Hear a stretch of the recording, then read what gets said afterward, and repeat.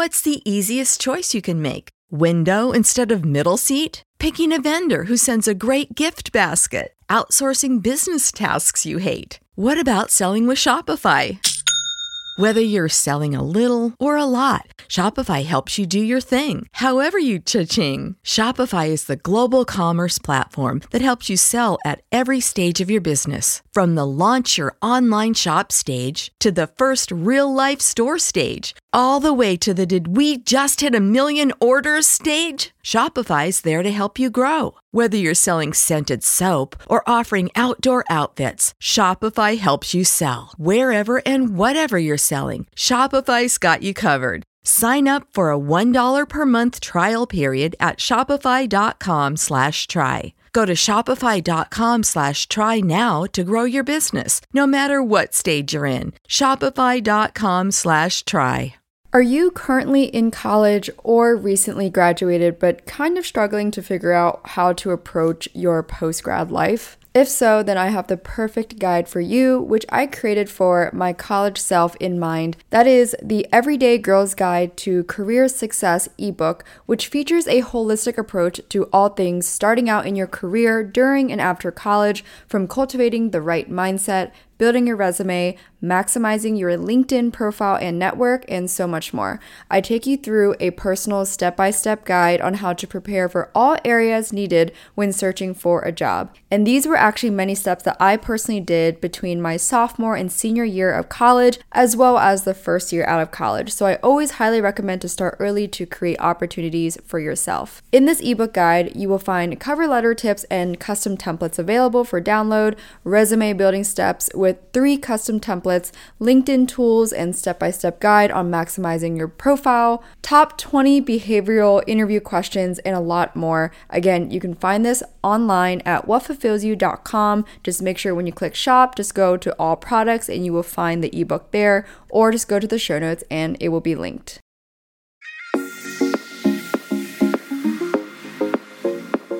I'm Emily Elizabeth, and I'm the host of the What Fulfills You podcast, a show for and about individuals always seeking to be their best selves. On this show, we talk all about building the mindset, finding the right careers, creating meaningful relationships, and so much more. Welcome to the What Fulfills You podcast. Hello everyone. Welcome back to another episode of the What Fulfills You podcast. My name is Emily Elizabeth. I'm your host.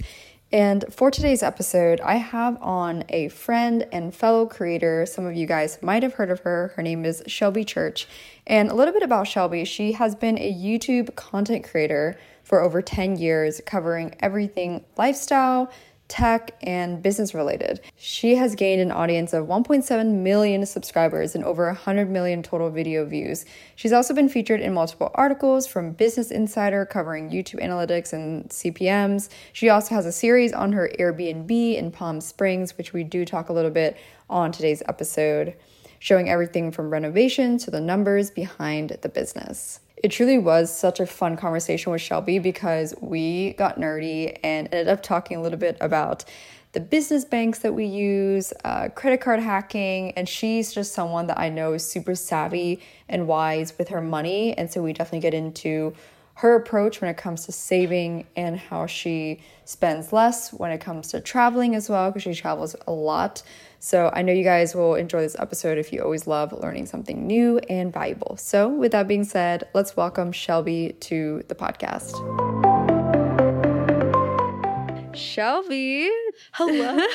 Thank you so much for coming on the podcast. It worked out in such good timing because you texted me and you were like, hey, you're going to be in New York. And I know we've been trying to do an in-person podcast. Mm-hmm. And I don't know the last time I saw you. It might have been quite a while ago. Quite a while. Probably over a year ago. Definitely over a year. Yeah. So it's been a while. Yeah. But I've been following, keeping up to date. Yeah. Likewise. Love your content. Thank you. Yeah. Okay. Well, I want to start off because obviously I know you and I'm sure a lot of listeners have heard of you, but maybe take us back to your early YouTube days because I feel like most people probably know you from YouTube to some degree. And I feel like it'd be kind of fun to share literally the beginning, how you got into it, when it started to grow, and also just kind of like your journey through your teens and like your early mid-20s with that career. All of that, yeah. I started YouTube when I was 14. Me and my sister both did, so I have a twin sister. Yeah. And we really did it out of boredom because where we lived was we couldn't walk to any of our friends. We had moved to this different neighborhood where there was like no one else our age really.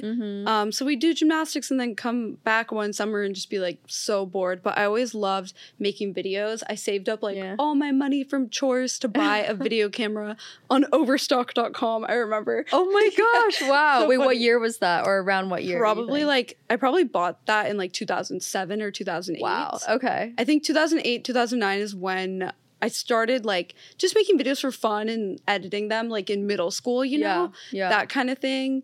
Little music videos, whatever. I feel like a lot of kids end up doing that and then later become YouTubers, just, you know.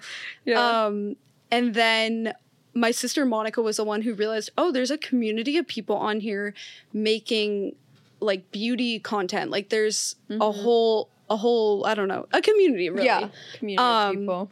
And they're getting views, and you can have some strategy to it. Like there are certain videos that do better than others. And so she had done a like how to curl your hair video and forgot about it, and then realized later it got, I don't know, 100,000 views or something. Wow. We're like, whoa, we should make videos like this. Like this is really cool. Plus we were getting into hair and makeup, like going into high school. Okay. I loved watching those videos and buying. It was like so exciting to go to the mall and buy like a MAC eyeshadow. Oh my gosh. Yes, I remember those days. And that was definitely how I got into YouTube, or like more like being a viewer. Was watching beauty videos. Yeah, they're fun. I love them. I loved hauls and all of that. So we did that for a long time all throughout high school and made some money from it. Like by the time I was 15, I was probably making, you know, like $400 a month or whatever on AdSense. It was so different back then. Yeah, I can imagine. And then, by the time I graduated high school, I got my first brand deal for like $1,000 or something and was like, okay, this is interesting. And decided I went to Orange Coast College. Okay. So kind of near Chapman. Yeah. I wanted to go to Chapman, but I didn't get into the film school actually. Really? Yeah. Oh, wow. And so, I went there, which I think worked out because I would have spent a lot of money and probably like had student loans and whatever. And and I took film classes at Orange Coast College, but was just putting a lot of time into YouTube. Okay. It was nice because it's a community college, so you have a lot of time. There isn't as much of a social life aspect at a community college, so it's like, okay, I'll just keep making videos and meet other YouTubers, all of that. Now that I was in Orange County, it was always the dream to move to California too. So I was so happy. Okay, yeah. That was my dream too, because I moved from Pennsylvania to OC, for college. So I remember like having palm trees in my room growing up, being like pictures of them, not actual ones. Yeah. How long did you live in California for? I feel like now it's like kind of. Did you ever live with other YouTubers by any chance? Yeah. Kind like of in LA. I'm trying to think. Yes. I'm like now because I kind of like blanked on the fact that you actually lived in California at one point, but then now I'm thinking, wait a second, I definitely feel like I've seen you have California content, and maybe it was through like another YouTuber I was following. I just was like putting, because it's like so long ago though, right? Like it was like long time 2 years ago that I lived there, but I lived there for 8 years because I moved when I was 18. Oh, okay. And then I put my stuff in storage. I was like, oh, I'm gonna temporarily leave. For like when I was 26 and I haven't come back, although I kind of want to, you know, maybe we'll get into the whole moving thing. I'm here in New York deciding kind of. But anyway, so it was really in that time of taking film classes, whatever, like the whole YouTube landscape was growing and I was just trying different strategies.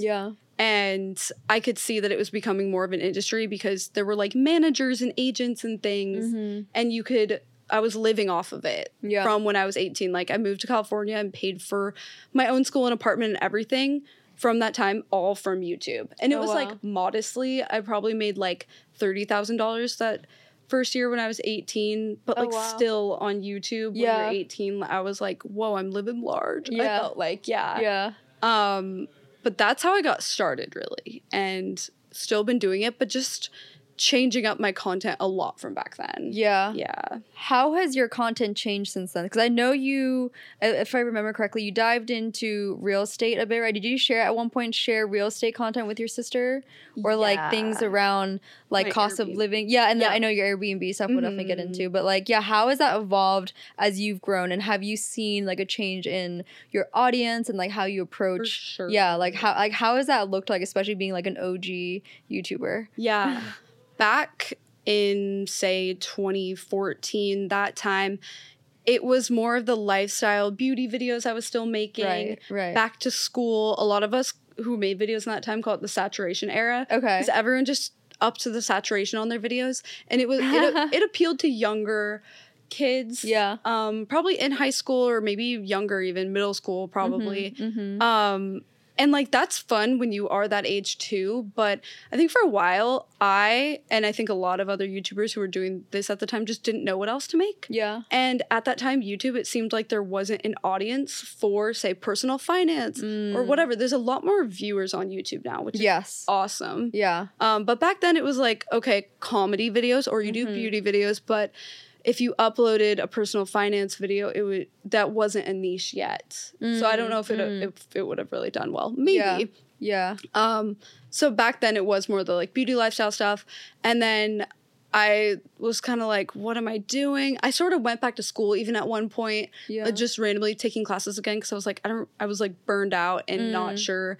Like, I didn't love the videos I was making. So I just started trying new stuff because they weren't doing as well either. Yeah. Like, I went from getting 100,000 views a video to 10,000. Like, huge decrease. Oh, wow. Has that been, like, the thing nowadays, too, in general, where just getting views is a lot harder than it was, like, 8 years ago? Or kind of. Okay. On YouTube specifically, I mean. Yeah. I feel like YouTube is... I think it's a little harder now because short form might be taking some of that. Yeah. But at this time, it was just, I think my viewers were just aging out of the content that I was making. And I was too. So none of it was really working. So I tried photography videos. I just thought, what am I actually interested in? What should I should just take some risks here because clearly the safe bet wasn't doing that well. So I might as well just try some random video topics and see how they do. Yeah. So I did a lot of photography videos for a while. And then I started doing, I don't even know how I went from photography to other stuff. I just started trying any random thing, I think. Yeah. But I found a style that I really liked, which was a more like documentary style, interviewing people, getting a lot of B-roll, doing voiceovers, and making it, I don't know, I just approach it as a mini documentary. Okay. I try to. Sometimes not as much. Like some of the videos are more basic. Yeah. I'm working on one that's just, apartment tours in New York. It's not really a documentary. Right. That was kind of, once I had that shift, I feel like things really started working and my channel started doing a lot better. It felt like things really, Yeah. I'm curious though, because you've been doing, and it's so funny, right? I see how like natural you are on camera. Like, how did you overcome, like, judging yourself like while filming, or like even if you're vlogging on like the streets of New York or something? How did you overcome the fear of being judged, or like how you looked? Because I feel like when I tried to vlog, like way back when in college, and I was like, playing around with it, that was something that I just didn't, not that I didn't enjoy, because I think being on camera was fine, but I just think like watching myself and editing was like a bit of a cringe. But then I felt that way when I was first editing my podcast, and I had to hear myself, but then I got over it. But then the visual part can be a little harder, you know what I mean? Like, so, like it's just like, how do you get over that? And then especially get over that in front of other people. I think that's a big one. It's funny because I actually think podcasts feel more cringy to me to edit. That's so funny. I think we talked about that before, because you told me that you don't like editing the podcast. My voice. Yeah. I'm like, I don't know. Okay, one thing I think that helped was I was just so young when I started that I didn't even think twice about it. And it did help that my sister was doing YouTube too. So it was like, okay, we're going to school, but I don't know. It just felt like less, I didn't tell. Less alone? Yeah, I didn't really like tell people about it. And then by the time people at my school, for example, found out about it, I had a good amount of subscribers that people were like, oh, that's kind of cool. Yeah. So it's like, I always tell people, you don't have to go like putting it on your Instagram day one. If you start a YouTube channel, people probably aren't going to find it unless you're promoting it on like your personal pages. True. And So yeah, I think that helps. Like, you don't have to put it out there for everyone, although it probably is helpful at the start. Yeah. But yeah, vlogging in public, making videos in public, probably just from doing it for so long. Like, I started just making videos in my room, learning how to talk to a camera that way. Of course, when I look back at those old videos, it's more cringy, like probably seem more shy in them. And like, no one's that good on camera at the beginning. Yeah. So that's a good place to start, is just like in your room, like just like see how you look on camera, edit it yourself. And like, it's cringy, but whatever. You have to know that it's so cringy for everyone at the beginning. Right. And then making videos in public, I don't know, like, it definitely is uncomfortable at first. Right. I will say New York is like the best place to vlog in public because no one cares. Yeah, that's true. That's true. I would still feel self-conscious filming. If I had a tripod and a microphone and I was in a random place in LA, I would feel weird. Right. But here I wouldn't. Everyone just like walks past, because like it's like cares. Such a normal in the culture. Yeah.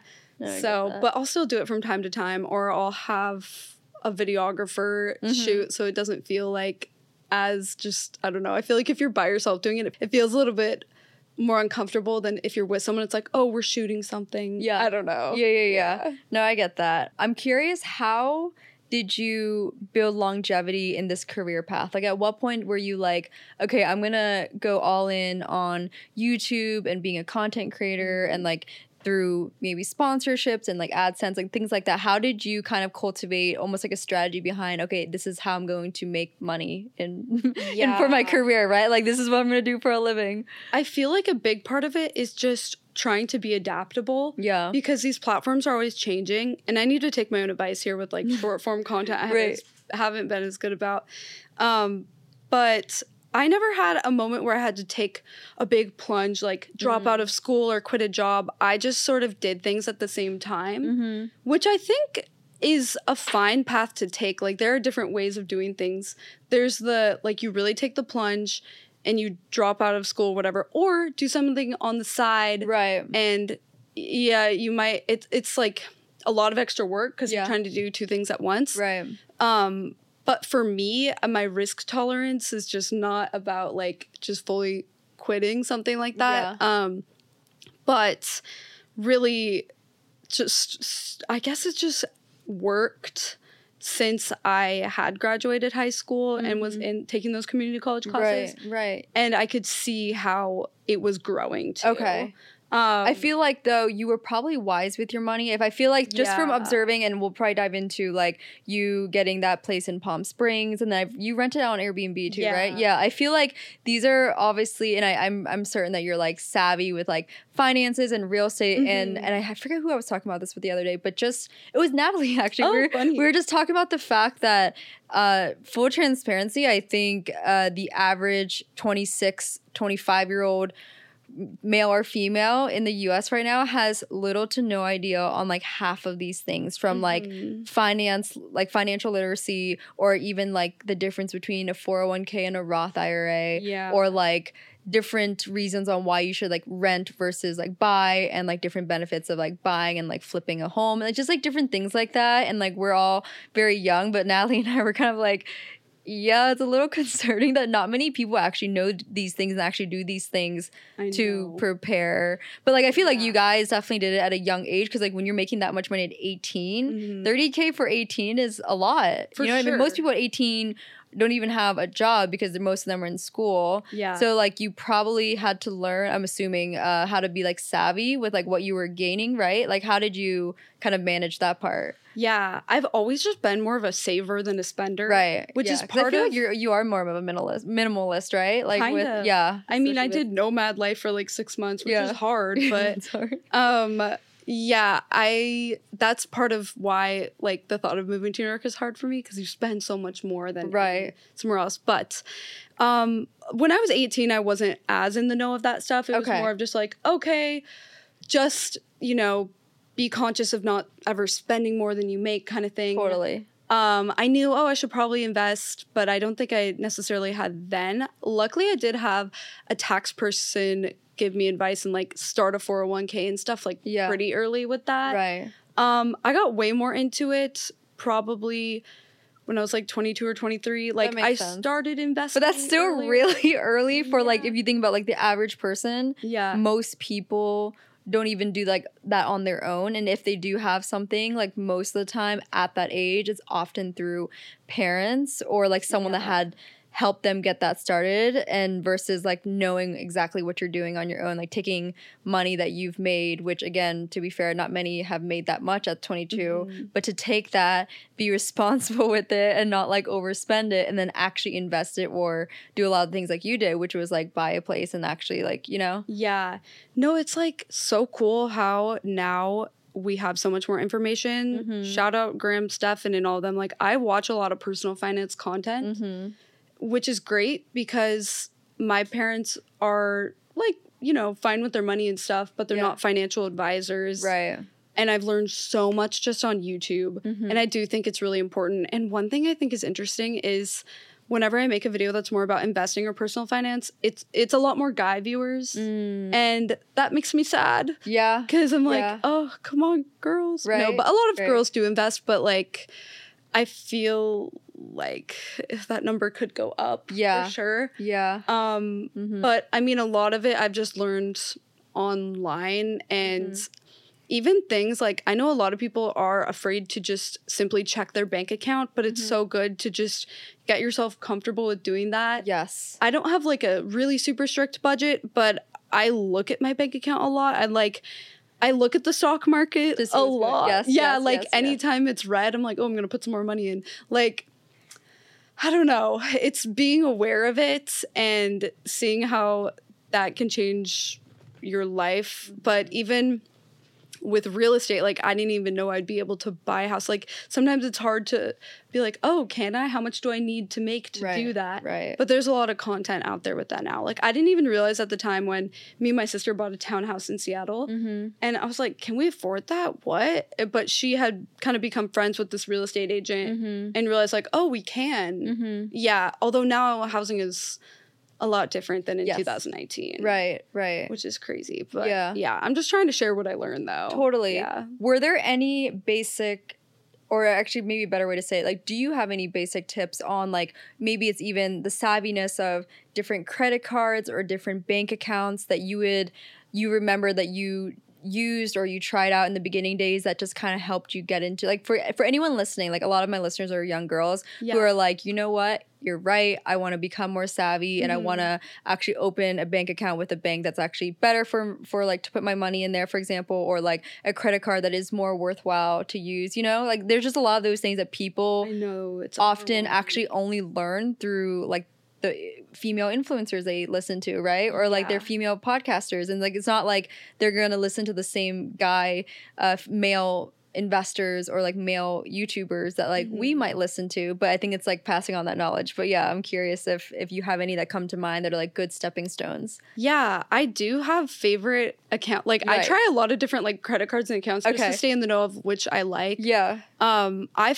really like SoFi. Okay. And I've worked with them before, but like this isn't like a sponsored thing. Right. I just really like it and I use it personally because you can invest all within the same app, so it's really convenient. Yeah. Okay. And they have a high interest savings account. Yeah. The biggest thing really is if you're with one of the biggest banks, they are most likely going to offer you a very low like savings like interest rate. Yeah, exactly. It'd be like 0.01%. It's so bad. Yeah, because I moved my money. I remember once I was like reading Ramit Sethi. Have you heard of him? Yeah. And he, in his book, it was about like putting your savings. I started reading that. Yeah, in like the high yield savings account. And so I moved my money, and like he had his recommendations. I moved mine to Capital One account. That's a good one. Yeah, right. So it's just stuff like that like for me reading that was like aha moments, and I'm like hoping some people like have these aha moments too. But yeah, you said SoFi. Yeah, okay. SoFi is a good one, but it's like really any of them. It's usually the banks that are more online because the ones that have physical branches, they have so much overhead. Yes. Although I did hear that Chase offers some kind of high interest savings account now. So just looking for a high interest savings account, it's like easiest way you can put your money somewhere to actually be earning a little bit, even though it's not a ton. It's like better 4%. Yes. Yeah. Yeah. Better than like the big banks though, because I remember I used to have mine in a Wells Fargo. Yeah. And once I saw the comparison, I was like, oh my gosh. But then like most people don't know any better, especially if that's like your first bank account or if that's what your parents told you, whatever. You know what I mean? So I think sometimes it's the research, but also business banks too. I feel like this is a good one for fellow entrepreneurs listening. Do you have a favorite like business bank? I do. Okay. Mercury. Oh really? Yeah, it's so good. Why? Have you tried Novo? Yeah, I use that for my Palm Springs. Oh, okay. So look at us like I like them both. Okay. But I don't think Novo offers a high interest thing, do they? No, so I don't have a savings with them. I only have it as like my business bank, like checking account. Yeah. And again, that's all like research based stuff. But I feel like I remember at one point, maybe like last year or something, I saw you posting about which yes, right. I was getting recommendations. So many people were like Mercury, and the interface is so good. It's so you can send. You can do wire transfers for free. They just do everything right, and they have a treasury account, and so I keep most of it in there. Okay. So it's similar to a high interest savings account. Okay. It's pretty much the same thing. Mercury. But is that known to be really like highly used by entrepreneurs or like small business owners, things like that? You know how like they market towards a certain. It's a big one for startups. Okay. That's what they mostly market to. But you can be a YouTuber, content creator, whatever. It's a business bank account, not really a personal one. Right. So this is definitely for like freelancers out there who need, because this is one of those things where my first business bank account was Wells Fargo. Yeah. And I literally did a whole revamp like a year and a half ago. That's so good. But yeah, when I was like, what am I doing? Like this stuff needs to be moved. I need like a more, you know what I mean? But like it was only through reading and like listening to Tim Ferriss and like all these guests that he had, and Ramit Sethi was one of them. And I'm like, I need to move my stuff around. Totally. Yeah. Because it's like something like Wells Fargo, like the interface isn't even good, everything. Not to fully hate on them. Maybe they'll get it together one day. But yeah, Mercury I really And also there's usually a minimum, right? So for anyone that needs or wants to separate their personal and like business account, but let's say like they know that they're not going to always keep, I don't know, $300 in there or $500 because it's still so new. That's a factor too, I think, like especially if you are doing a startup or something that's going to not always have the minimum in it. I think that's why these bank accounts are also better. I remember reading that because I was looking for certain things when I was starting new things. Yeah, you know what I mean? Yeah, like different aspects. Yeah. Oh, so Mercury doesn't require a minimum in there? Because you know how like Wells Fargo charges you if you don't have like, I think for their business account at least, like I think it's a minimum 500 or 300 in the account. So you know how you get charged a fee, right? We're going all like savvy here, but like, right? But yeah, no, that's like the stuff that Mercury, I feel like I don't get charged any fees. Okay. Like, they're really good. Yeah. I do love them. Yeah. But also investing in, it's like, okay, a high interest savings account is great, but a lot of people will use that for their emergency fund because 4%, it's not like you're getting 4% every month. Right. It's APY. So you're getting 4% or 5% or whatever it is over the course of a year. Yeah. So if you have $100,000 in there, you'll get $4,000 over the course of the year. Right. So calling it 4% makes it almost sound better than it is. It's like you're really getting like 0.0 not even a full percent every month. You know? Yeah. So yeah, that's something, but it's definitely a good spot to keep an emergency fund, something like that in. I agree. And one thing I'll say is like, it's intimidating to get your finances together, but it feels so good. It feels so good. You're like, oh my God, I have my life together. Like you just feel like secure, I would say. So highly recommend it. It's just intimidating to get started. Yeah. But I think the problem is too, right? And I heard this on another show, like women don't often talk about, like we go out to dinners, but what do we really talk about? Well, we're never going to talk about finance or like credit cards or what credit card you're using. I definitely do more than the average person. Yeah. Okay. Well, I mean, right. But then it's like also like, that's what I'm saying. You and I, and like, again, I'm talking about this with Natalie too, but it's like the common denominator is that we're all entrepreneurs and then we kind of have to manage our own finances. And I think it's like us encouraging other young girls to be aware of these things. Cause I think if you think long term, this is my personal perspective, but if you are a female and you are savvy and independent with your own finances, you're later on, you have a lot more options in terms of like the power to decide, not because of financial reasons, whether you stay in a relationship or things like that, right? Because that ends up being the case where I have some older girlfriends and that is kind of the position they're in. That's where tough. Right, and it's super tough, but they'll acknowledge it out loud and they'll kind of tell me like, shit, I wish I did more of your approach when, you know, a few years back, because they were maybe like having a lot of fun and spending on their credit card. And mind you, I think we've all, you know, skewed in different spectrums of that, right? But I think it's a matter of the sooner you know, the better, right? So like a lot of my listeners are like on average, like they're 23, 24 years old right now. And they're like, could be realizing like, oh shit, you know? Because it's harder when you hit like 27 and then you're still in that position, right? Like, so if you're listening to this and you're in your early 20s and you do this now, you're going to be in a lot better position when 4 years from now. I think the best thing is just building the habit of it. Yeah. So even if you're only investing like $5 a month in the stock market, then you have skin in the game, you're checking it. And it doesn't, whatever is the easiest way to do it. Like there's a lot of apps and ways you can do it. Like I have my favorite ways, but even something like Robinhood, it's like probably the easiest one for people to get started. I think it's just important to just start building those habits, because then you're more likely when you get paid a sum of money to invest it, that kind of thing. Yeah. And then once you start seeing some returns, it is more motivating. Yeah. And you're like, oh, you think about it like, okay, do I want this? Like I've said no to trips. I mean, I don't know. It's like live your life, but I go on a lot of trips. I'm like, I don't need to be traveling all the time. And I've said no to more because I'm like, okay, I just know I'm going to spend a lot of money and like, I don't need to do that, and felt good about it. Okay. So, like, I'm looking at all my finances. But I definitely spend on trips, too. Right. Like, what are some basic things that you've done in the past, or maybe even now, that it helped you with maybe budgeting or being more mindful with your money? Or, for example, something I learned through Ramit Sethi was, like, having or setting up those rules in your accounts where, like, maybe if money's, like, coming into your checking, where there's, like, an automatic pull into your savings, or it automatically transfers to, like, an IRA or an investment account. You know what I mean? Yeah. Things like that, like, that makes it, like, less of a, I have to think about this. And that's what I like about Novo, too. And I don't know if Mercury has this, but anytime I have, like, money coming in to the business bank account, there's, like, these, what they call reserves, where it takes out percentage, whatever rule I set. Oh, that's cool. Right? It's like so tech forward. So like, let's say there's like 1,000 that comes in, and I set up a rule that you set aside, I don't know, 15% for tax, right? And it automatically puts it in like a different little folder. So I don't even see that amount in the account balance. I see it in the total balance, but in the account balance, it shows me everything left after it pulled everything into the reserves. Oh, and you can have multiple reserves. So you can have like, you know, you could create the percentage. You can do like one for tax, one for, I don't know, your rent, like one, food, stuff like that. Travel. And it helps like break it down for you. That's a good proactive budgeting. Isn't it really cool? Yeah. And then you can take that and like transfer to, so then I'll just take it and transfer to my designated account. So if I had a rule that was set up where it's like 10% into like my savings, then I go into that reserve and then I transfer it to my Capital One high yield savings account. That's cool. Right?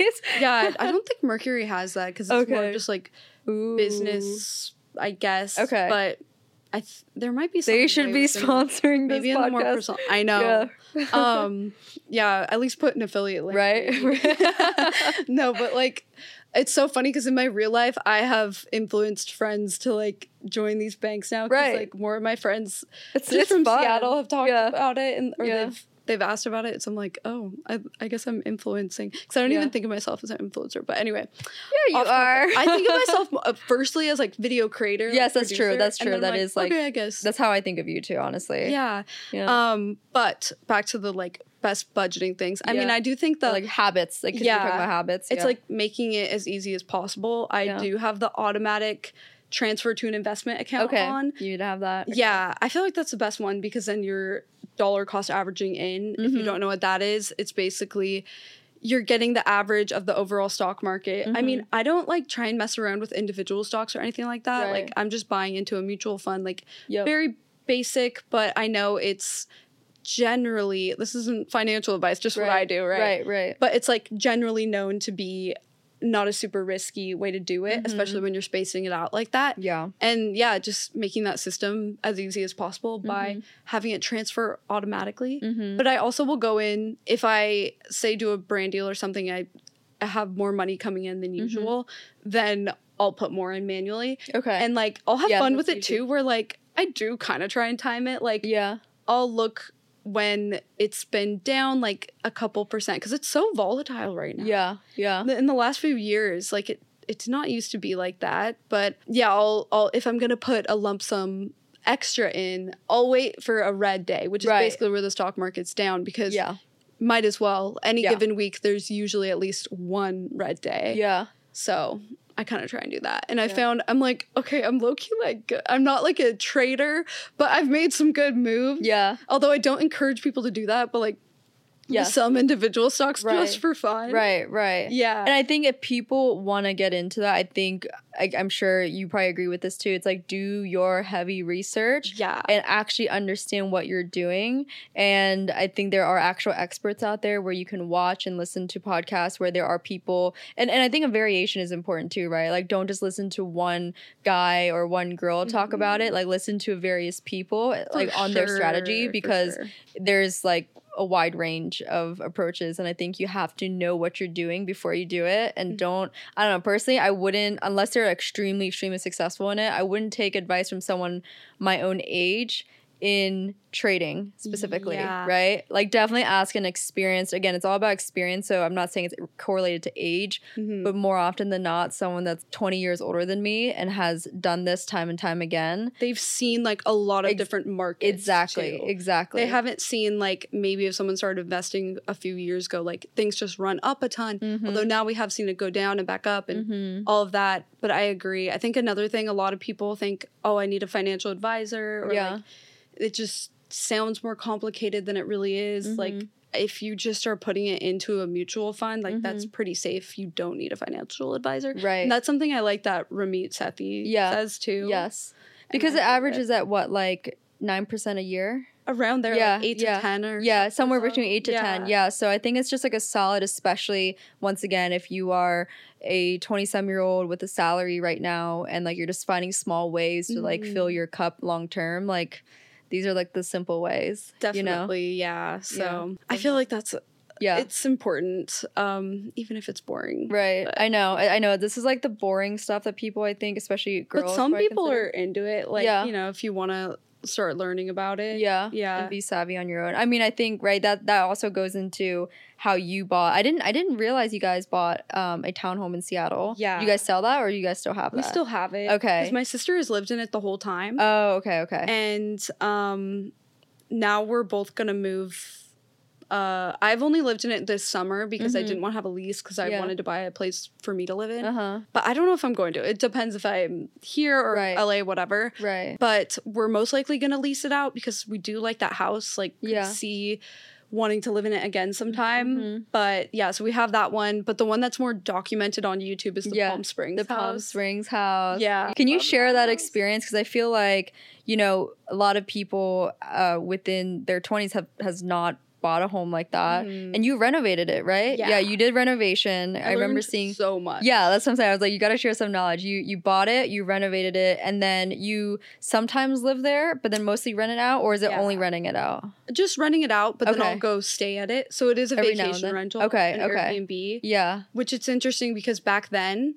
And it's just yours, or is it you and your sister? Me and my sister. Oh, okay. Yeah. So back when we first started it, it was a different, I guess people thought of Airbnb differently, and so did I. I was like, oh, that seems really cool. Now I can see how people are a little more like, oh, I hate Airbnb making it harder for other people to buy a house, the housing market in general. Like, if there's why is that? Because if a bunch of people just have Airbnbs in a neighborhood, it's harder if just you want to buy a house to live in. Oh, true. Yeah. Okay, I get it. I get that part. Yeah. I kind of acknowledge that, where okay, I don't know if I would go back in time and do it again, knowing what I know now, for that reason, where I'm like, okay, this isn't great for the greater good of like everyone. So that's like more of a selfless reason then, right? Like, you're doing it 'cause, like, I just think about that, but then also it's not something where it's bringing in some crazy cash flow. Okay. But it ended up being a good project for me because I could make a lot of videos about it. Mm-hmm. But I mean, at the time when I first got that house, I thought it was gonna like make a lot more money. Okay. But I've been more real about that on YouTube, how much it makes. Like I share all of that. Okay. Because I'm like, people should know. Yeah. So yeah, I don't like sell a course on Airbnb or anything. Yeah. Yeah, I just share that. But basically around the time that we purchased that house, I would even look in LA, I kind of want to, I think I could buy something. Yeah. But you just don't get a lot for your money there. In Palm Springs, you could get an actual house. Mm-hmm. And we were really familiar with the area because we have family friends that have a place there that we would go visit. Okay.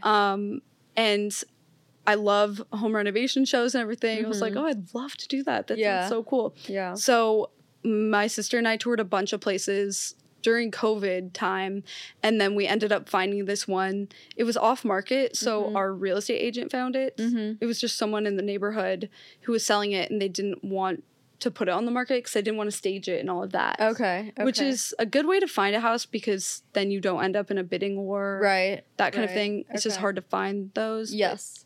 Good tip is like real estate agents oftentimes might find them if they're really like local to the area. Got it. Know that.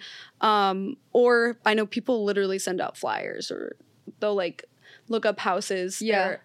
There's like ways online you can find addresses and whatever. It's a numbers game though. I feel like it's kind of hard to find an off-market deal like that. Right. So that was a matter of like having a good real estate agent. Right. So we bought that house, and I have like all the numbers online if people are interested in like diving into that. But we did buy it in 2020. Okay. So when interest rates were lower. Yeah. So it is crazy to see now. If I were to buy that same house, I mean, the monthly cost would be double. Right. It's wild. Right. Yeah. The interest rates are bad right now. Yeah. Definitely. They're high. Yeah. Yeah. But we renovated that house. I learned a lot doing that. How long did the renovation take? I remember seeing it like bits and pieces on your story, and of course like Instagram and whatnot, just like the process of doing that, because it looks very different, right? Yeah. Like from like how it was, right? We redid a lot, completely redid the backyard, except the pool was already there. Redid the kitchen, floors, and one of the bathrooms. Okay. So the house had good bones. Okay. It's a cool mid-century like architectural house. Yeah. So we didn't want to like mess with that. Yeah. But the kitchen I would say was kind of like a 90s look. So we gave it like walnut cabinets, a little more mid-century, but kind of more modern too. The renovation took a really long time though. I think we spent like a whole year on it. Oh wow. At times we weren't even there. Like we took our time really. You can do a renovation quicker, but they generally say any renovation, it's going to be double the cost and take double the time. Right. Because contractors they're not, I don't want to be like rude about But it. I've actually heard this too from a real estate friend who's actually been on the podcast. She said this about a contractor or they just won't show up. Yeah. She publicized it about like a Hamptons house that she was doing, and I think she said the same thing on Instagram. How like this it was just like really poor execution. Yeah. A lot of time they won't show up, especially if you've already paid them. They'll start multiple projects. They'll start a new one before they finish yours. Wow. They're just not always the most professional. Like I think some of them, it's like handwritten like invoices and stuff. Oh, like, interesting. It's not like what we're used to, I think, with a more digital type of job. Like things are just more organized, but that's tricky. And you also don't know, like I had some contractors that just didn't do a very good job. Right. And how did you manage like all of that though? And then like, especially calculating if renovating would be worth it, right? Like can you break it down maybe the simplest way possible of, okay, you're looking at the price of the house and then estimating how much renovation would be and then estimating, I guess, how much you could rent this out. Yeah. And like, I was basically just so off on all the numbers. Oh, really? Okay. So off. Like, I mean, but that's like a lot of mental calculations. And it's really hard to know because with renovations, it can depend on your area. Exactly. Labor will cost more in different areas. Yeah. For the most part, labor is the most expensive part of it. Okay. The materials are probably like half less than half in labor. It's probably like materials a third, labor 2/3. So if you can do anything yourself and you're handy, you'll save a ton of money. Okay. Which I've learned more of that stuff. And I actually found I kind of enjoy it too. It's kind of therapeutic to paint or tile or whatever. Yeah. And you can save a lot that way. But I was so off, like I really had no idea how much, especially landscaping, pouring concrete, the backyard was the most expensive thing. Oh, okay. I just had no idea. And I thought I had researched, but I probably was idealizing it a bit. Oh, we can redo a kitchen. We can do an IKEA kitchen, whatever. Once you start tearing into the walls, you're like, well, they're open. We should rewire this. This is the time to replumb something. Right. Everything ends up being more expensive that way. But I also just didn't know that, you know, a kitchen renovation, it's probably not going to be $10,000 or $15,000. It's more likely going to be $30,000. Oh, wow. For even like a somewhat, it wasn't that big of a kitchen. Okay. Was it all worth it? Like in terms of like once you guys, I don't know how much you shared on YouTube in terms of like, were you able to recognize there will be a guaranteed return even with all these the cost of the renovations? I think it has been worth it because the house, it pretty much looks like it'll break even this year in terms of like I won't have to pay any expenses for it. Okay. We'll see by the end of the year. It's harder in Palm Springs. Like it's a very regulated market. So you can only rent your house out 36 times a year to 36 different groups. Oh. So you can't, that makes it harder. Because did you guys know that before buying the house? Yeah. Oh, okay. But we like that area. We knew we were going to use the house a lot ourselves. Okay. So that's part of it. I think it's a good thing. It's like, it makes it so that city isn't going to have a ton of real estate investors who are never there. Like we're there and like we know our neighbors and we know like a lot of people in Palm Springs. Like I actually feel more plugged into the community there. Okay. Than if they didn't have that, it would be like Scottsdale. Okay. A ton of Airbnbs. The owners are never there. That's true. They're like a lot cheaper. Yeah. So I get that. Okay, interesting. Good and bad. Good for the city, good for the neighborhood. Yeah. I guess not good if you're trying to make a lot of money. Right. I feel like if you are someone looking to get into Airbnb, I've done so much research now. Yeah. The best thing, a unique stay in an area where you know you can rent it out and like there's some sort of regulations in place, but they're gonna let you rent it out a lot. Like an A-frame, tree houses, those do the best. Okay. Yeah. Interesting. But yeah, I think ours has been worth it because if it breaks even and I'm able to use it and the house has appreciated in value. Yeah. And every year there's like $10,000 into the equity that essentially by renting it out we have paid for. Yeah. So it's been worth it because the home appreciated a lot. Yeah. But I don't know. It's like that was luck. Okay. I mean, who knew that the housing market was going to go that crazy? Right. I don't know. You can't always count on the home appreciation. Totally.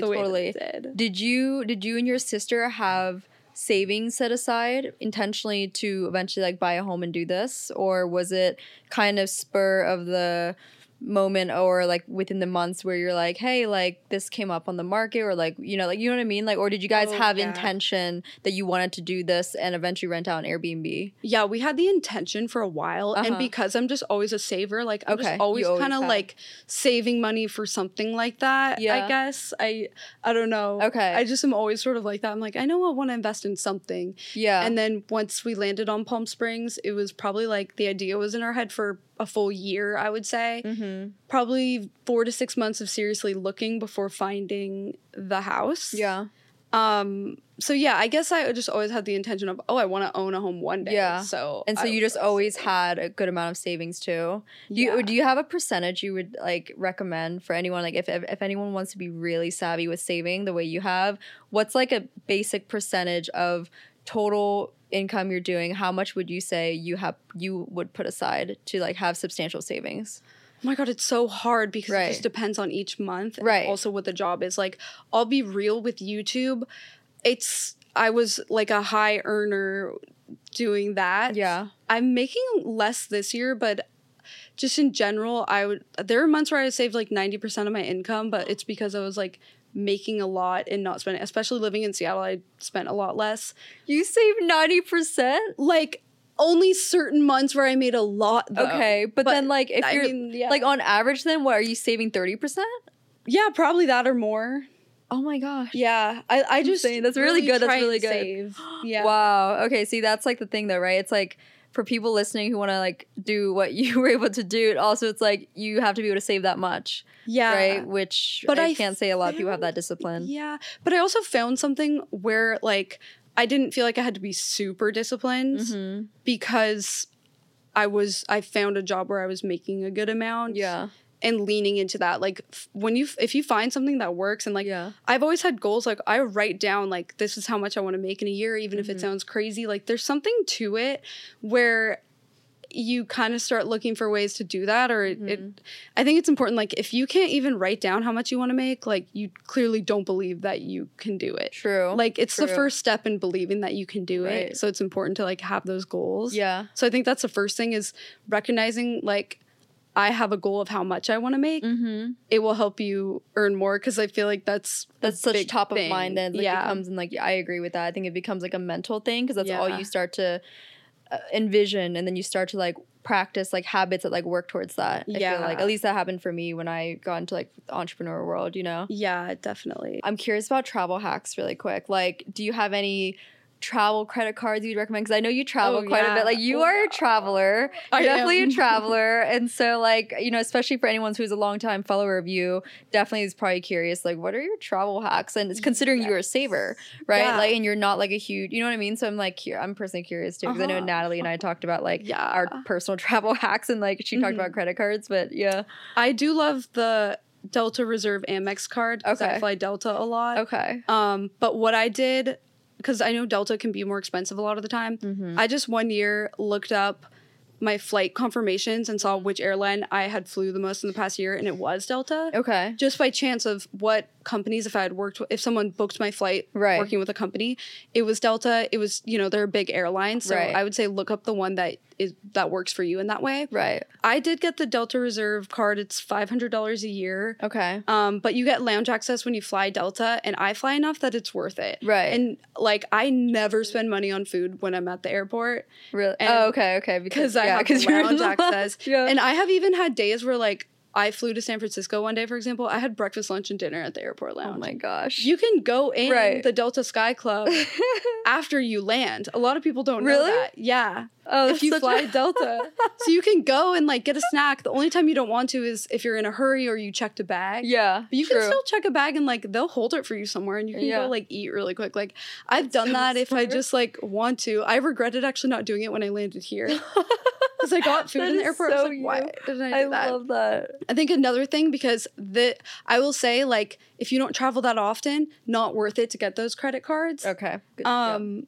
Yeah, just because. And what would you say often? Like, how often are you flying, for example? Probably multiple times a month. Yeah, at least twice a month. Right. Yeah. You think about that is such like the life of us, you know, nomad entrepreneur YouTube creators. Like, you know what I mean? Like, I feel like we're kind of always. I don't mean to, and I always say I'm going to travel less, but then I come. But sometimes it's just a video idea to go. I'm like, oh my god, this treehouse property that's in Texas, and like, But that would be like what Ramit Sethi calls like your money dial, right? Like, you know, he references like money dials, as he puts it, is like instead of budgeting where you even everything out, you prioritize spending your money in 1 to 3 areas of life that like bring you joy and like actually bring you the return. So like for someone it could be coffee, for someone it could be designer bags, for someone else it could be travel. Yeah, you know what I mean? It's just like you gotta be self-aware of what brings you that joy, because for someone like might not care much about designer bags but loves to always fly, honestly, like first class or whatever, because they travel frequently and the comfort matters, you know? Yeah. So I think that's where I've learned to like judge less on how people spend, because it's like as long as it brings the return, right? I'm not big into buying, I guess, like designer things as much, because I value real estate. Even though I like that stuff and I like appreciate it, but I'm just like, oh, it like hurts me to do that, because I'm like, but even though I want to sometimes. But I have 2 more hacks. Yeah. One that I've been doing recently as I travel, pack protein bars. Oh, because the amount of times I've spent money on like Postmates breakfast because there was nothing around or whatever, or I just get really hungry and the only thing around, and you're traveling, you're not home. I think I brought 3 protein bars. I'll bring 1 for each day. Yeah. You'll never regret it. It comes in handy. That's so true. And that's so true. Yeah, it will tide you over so that you don't end up spending like $15 or $20 because the only thing around is like whatever that is. But I still, you know, love to eat like my actual meals, but it just comes in handy. So I'm not, especially when you're just like hungry and you need something immediately. Yeah. That's when you make like a rash decision on something. Yeah. And then the other one is like anytime I go somewhere, especially Europe or New York, I take the public transportation as much as I can. Yeah.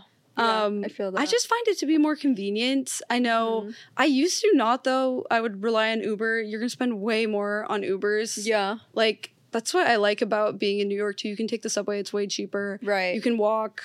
And then you can also create like boundaries of like this is what I do. Like if I'm out at night, I definitely will like safety wise would take a car home. But like if I know I'm gonna go to dinner, sure. But it's like if I know especially I'm gonna like go out later that night and I know like I'm running to and from like meetings or whatever, I really try my best to leave early so I can use the subway and save money that way.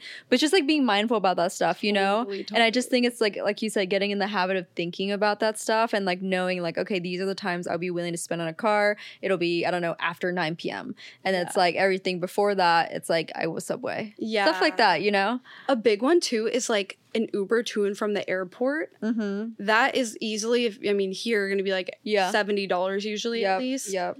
But I always check where I'm going. Do they have a train into the city? Like I went to Chicago recently and realized like, oh, it's like $5. You just take a train. Yeah. It took a little bit longer, but I was there for like, I wasn't in a big hurry. So I was fine with it. Right. Yeah. It's like so funny though. I love how you talk about how much you save and like you're mindful about these things when some might be like, oh, like, why do you need to if you're doing so financially well? But then also the argument is like, well, you can only be doing so financially well if you're also mindful with how you spend money. And it's just never guaranteed too. Like I keep that in mind where I'm like, oh, what, you know, I don't think I would get canceled, like knock on wood, but you know, if short form takes over and like, for example, I know like this year I am making less than last year and I'm like, oh, I'm really glad that I saved a lot and invested and didn't just like spend all of it on like, I don't know, renting a boat or something random. I actually wanted to buy a boat. It's so funny. Oh, really? I was like, oh, that'd be so fun in Seattle in the summer. But I'm like, Shelby, no, do that when you are like, have more time because that's a lot of maintenance. Like that's it just sounded fun. But. Yeah, I was like, that's funny. Yeah. I could see you saying that. Okay, well, I want to ask you 2 questions from the card game. Last few questions. Okay. First one: what are the top 2 you look for in a romantic partner? Physical chemistry, lifestyle compatibility, emotional compatibility, and intellectual compatibility. Oh my god! Wait, can I see the card? Yeah. So like, see this one. Well, you know what's so funny is like, clearly lifestyle compatibility is low because I'm in a long distance relationship. Oh, are you guys really? I didn't know. I was always wondering, are you guys like still long distance? Yeah. Damn. I know. So I'm like, okay. You guys probably have some really good communication skills. Yeah, but it's fun because we go on a lot of trips. Okay, I've always heard that, especially from entrepreneur friends that are in long distance. They often see each other still frequently because they fly often. So then it almost doesn't feel long distance, like compared to a traditional one, because both are entrepreneurs or like they do their own thing basically, and they're often able to travel or have a reason to be like, hey, do you want to come to this too? Yeah. So I kind of like that lifestyle. I don't know. The only way it works. Yeah. Like if we both had 9 to 5s, there would just be no time. Right. But I can kind of plan things out where, I'll be in Greenville and I'll be editing. Yeah. I'll still have something to work on. Yeah. Yeah, so we make that work. That's cool. I like that. Yeah, so that one definitely not. I would say physical chemistry is important and... emotional and intellectual. I would say emotional over intellectual, although those are tough. It's like if you had to pick, like rank it top 2, which would it be? So I would say physical and emotional. Yeah. Okay. Second one, if you had to pick one, what is the most important value you would teach your children? Honesty, kindness, or courage? Oh my gosh. Honesty, kindness, or courage. I feel like kindness. Yeah. I feel like that's what matters, like, at the end of your life. You know what I mean? Like, were you a good person? I feel like that, Courage is really important, too, though. Yeah. Like, for me, it would be between honesty and kindness. Yeah. I think kindness and then honesty and then courage. Yeah, being truthful. Yeah.